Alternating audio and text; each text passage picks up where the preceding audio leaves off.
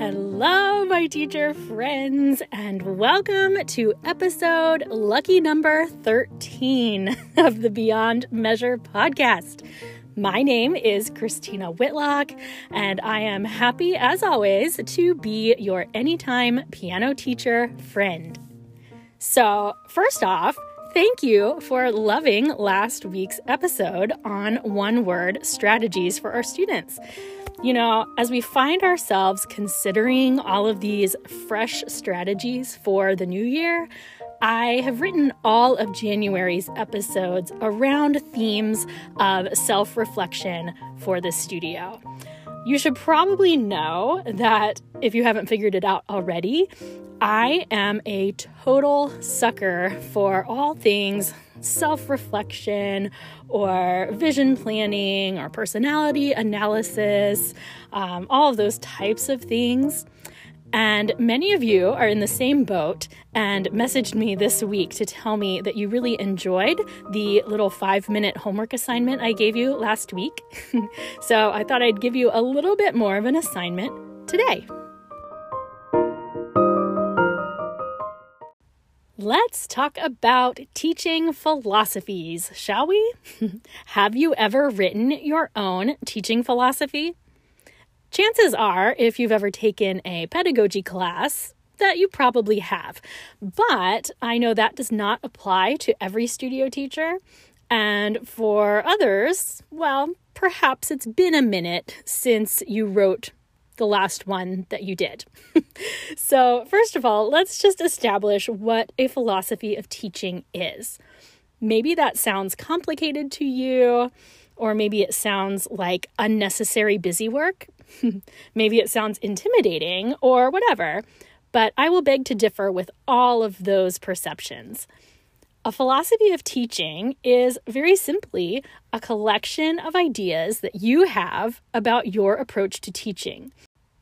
It is no secret that the field of music teaching employs a very wide variety of individuals. Am I right? If we're being honest, most of us are guilty of judging the approach of a teacher or two in our past lives, right? But in the end, I have really learned to make peace and actually to embrace the fact that there are teachers out there with a wide variety of experiences, expectations, and approaches to their teaching. Barring any type of behavior that is actually harmful to a student, I actually have no problem with the fact that there are many educators out there who see the world of teaching music differently than I do. So knowing this, challenging yourself to write a teacher's philosophy can help you carve out a more clearly defined role for yourself here in this very diverse profession we share.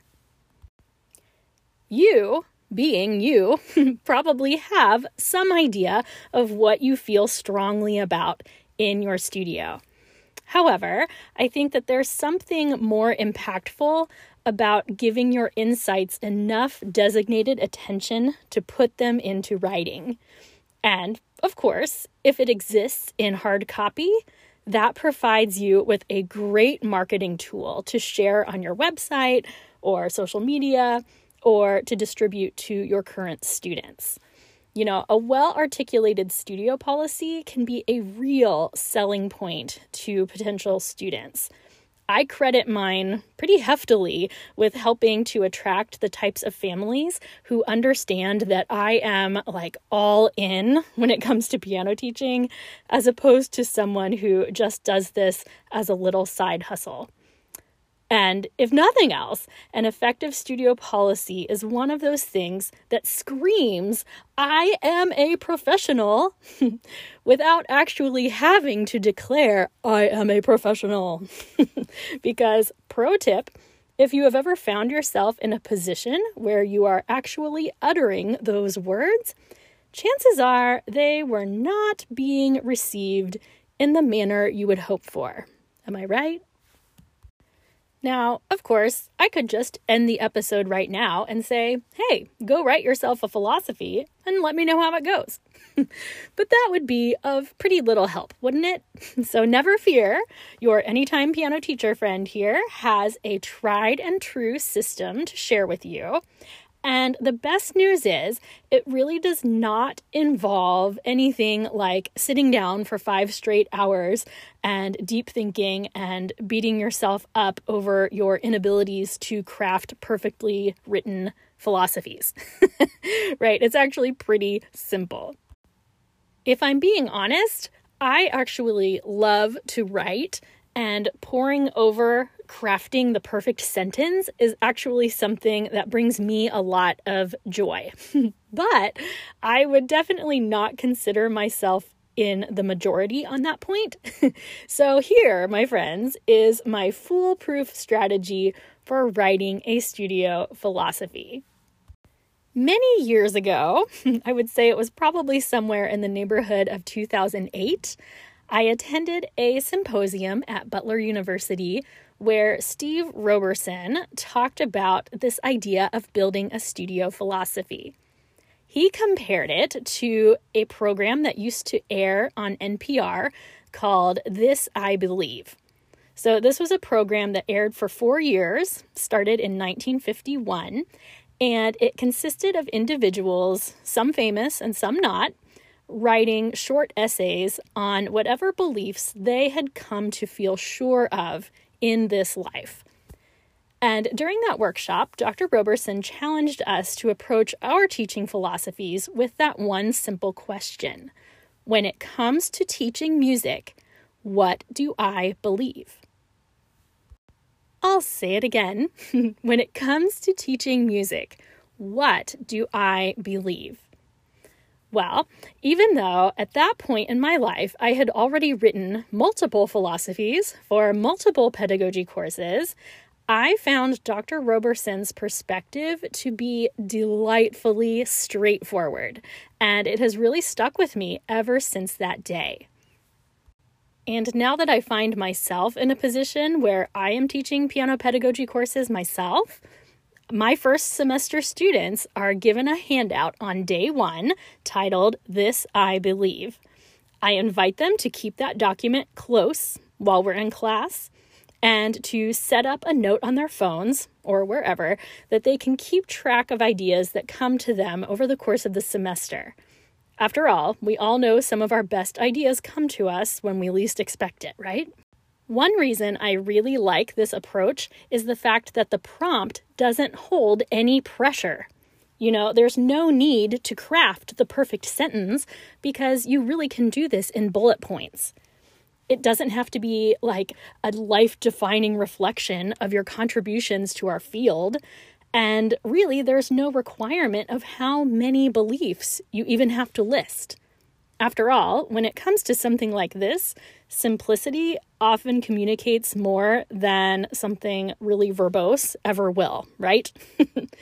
There's also no time frame. It's an easily editable, adaptable collection of thoughts, and that's it. Since our approaches to teaching are likely, hopefully, going to evolve over our entire careers, something as simple as asking yourself, when it comes to teaching, what do I believe, is a really manageable question. So, teacher friends, that's what I would encourage you to do today. Start a note in your phone or in your bullet journal or any place you have easy access to, and over the next few weeks or months, add whatever thoughts come to your brain, just fundamental aspects of music teaching. I'll give you mine momentarily. After a few weeks or months or whatever of collection, then you can go back and think a little bit deeper on these things. You can edit them a little bit more substantially, and voila! You will have yourself a studio teaching philosophy that helps you define your special place in this teaching space. So, in the name of going first, I will share with you the philosophy that I have on my studio website at the current moment. Now, let it be known that especially after putting this episode together, I feel challenged in my own right to kind of start over from scratch. Perhaps you are in the same boat as me in the fact that I do review my philosophy every summer, and sometimes I make small tweaks to it, but I also can't help but feel like, rather than editing an already existing document, I think it might be really helpful for me to kind of start from a clean slate. So I am going to join you in compiling a list of fresh ideas over the next several weeks. It's very likely I'll end up with the same exact ideas as I already have published, but maybe I won't. I figure if nothing really changes, I can at least just move forward further affirmed. But you never know. Perhaps I'll stumble upon some worthy improvements. As I mentioned before, I really tend to think that simple is the key here. However, brevity has never been my strong suit, so these are probably a little lengthier than I see in my ideal mind. More reason to revise, I suppose. But just so you know, I'm going to read you the primary bullet points of the philosophy I have posted. But on my website, each of these bullets contains some accompanying text. So if you're really interested in reading the entire thing, feel free to Google Whitlock Piano Studio Philosophy, and I'm sure you will find it. Anyway, the basics of my current studio philosophy read like this. As founder of Whitlock Piano Studio and as a teacher of music, I believe the following. And the bullet points from there read, everyone, regardless of age or unique ability, is capable of making music successfully. Second bullet point, relationships are key to successful music study. Music is a language, thus a form of communication. The importance of art for the sake of art. Music studies foster more than creativity and entertainment. Natural abilities may help individuals achieve greater success, but this never occurs without focused effort. Parents play a pivotal role in the success of young musicians. And lastly, effective practice time involves a balance of discipline and playing for enjoyment. That's it. That's my list. I hope that I have given you a non-threatening, non-time-consuming way to build or refresh your studio philosophy. It might work out really well just to aim to collect ideas for the next several months and then use the summer term to compile your final draft. Well, if it ever really is final. Of course, once you go to all of this effort, however minimal it might be, I would strongly encourage you to actually share this philosophy. Publish it on whatever piece of internet real estate you have, distribute it to current families and potential students, and maybe even consider displaying it in your studio itself. My dentist, of all people, has a copy of his Philosophy of Dental Practice, yes, it's a thing, hanging in every room in his practice. It's something I noticed right away when I started seeing him, and I instantly admired that about the way he ran his business. From a parental perspective, I can tell you this.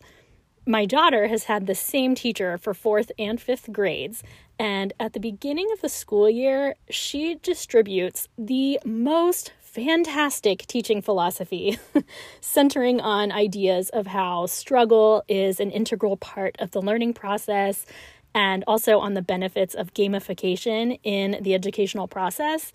And I seriously love this philosophy so much. I have found myself pulling it out and reading it for my own enjoyment as an educator. No joke. I love it that much. And of course, it makes me really value her.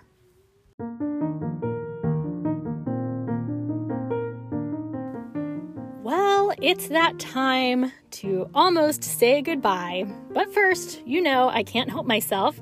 I need to give a proper send-off. Allow me, once again, to offer a toast to you. Music teacher friends of the world, we are changing lives every week. And as you know, those lives are changing us as well.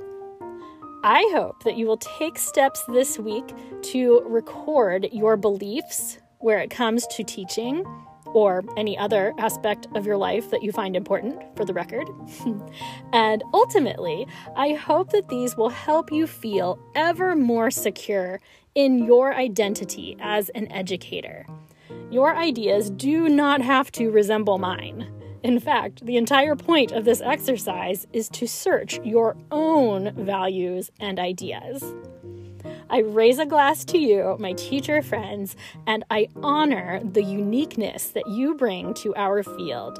Thank you for being part of such important work. Hear, hear.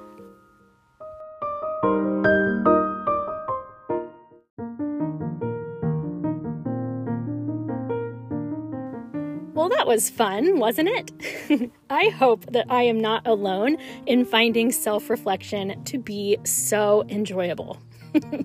Speaking of enjoyable, be sure to come hang out with me on Instagram and on Facebook. Just search up Beyond Measure Podcast and you will find me there. I wanted to throw out a humongous thank you this week to those who are writing reviews for me on Apple Podcasts.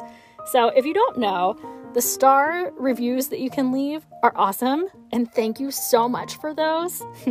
But the written reviews are what really give the algorithms the incentive to boost this podcast further into cyberspace. So thank you to those of you who have left written reviews. And I mean, seriously, you have all echoed every hope that I've ever had for this podcast. And so that has been really wildly affirming. So if you have written, just know that you hold a very special place in my heart. And for the rest of you, just know that that's a place in my heart that has room for more, okay? All right, I'll leave that there, my friends. Thank you again for hanging out with me today. And take those philosophy notes this week. And we'll see you back here on Monday. Let's make it a good one, everyone.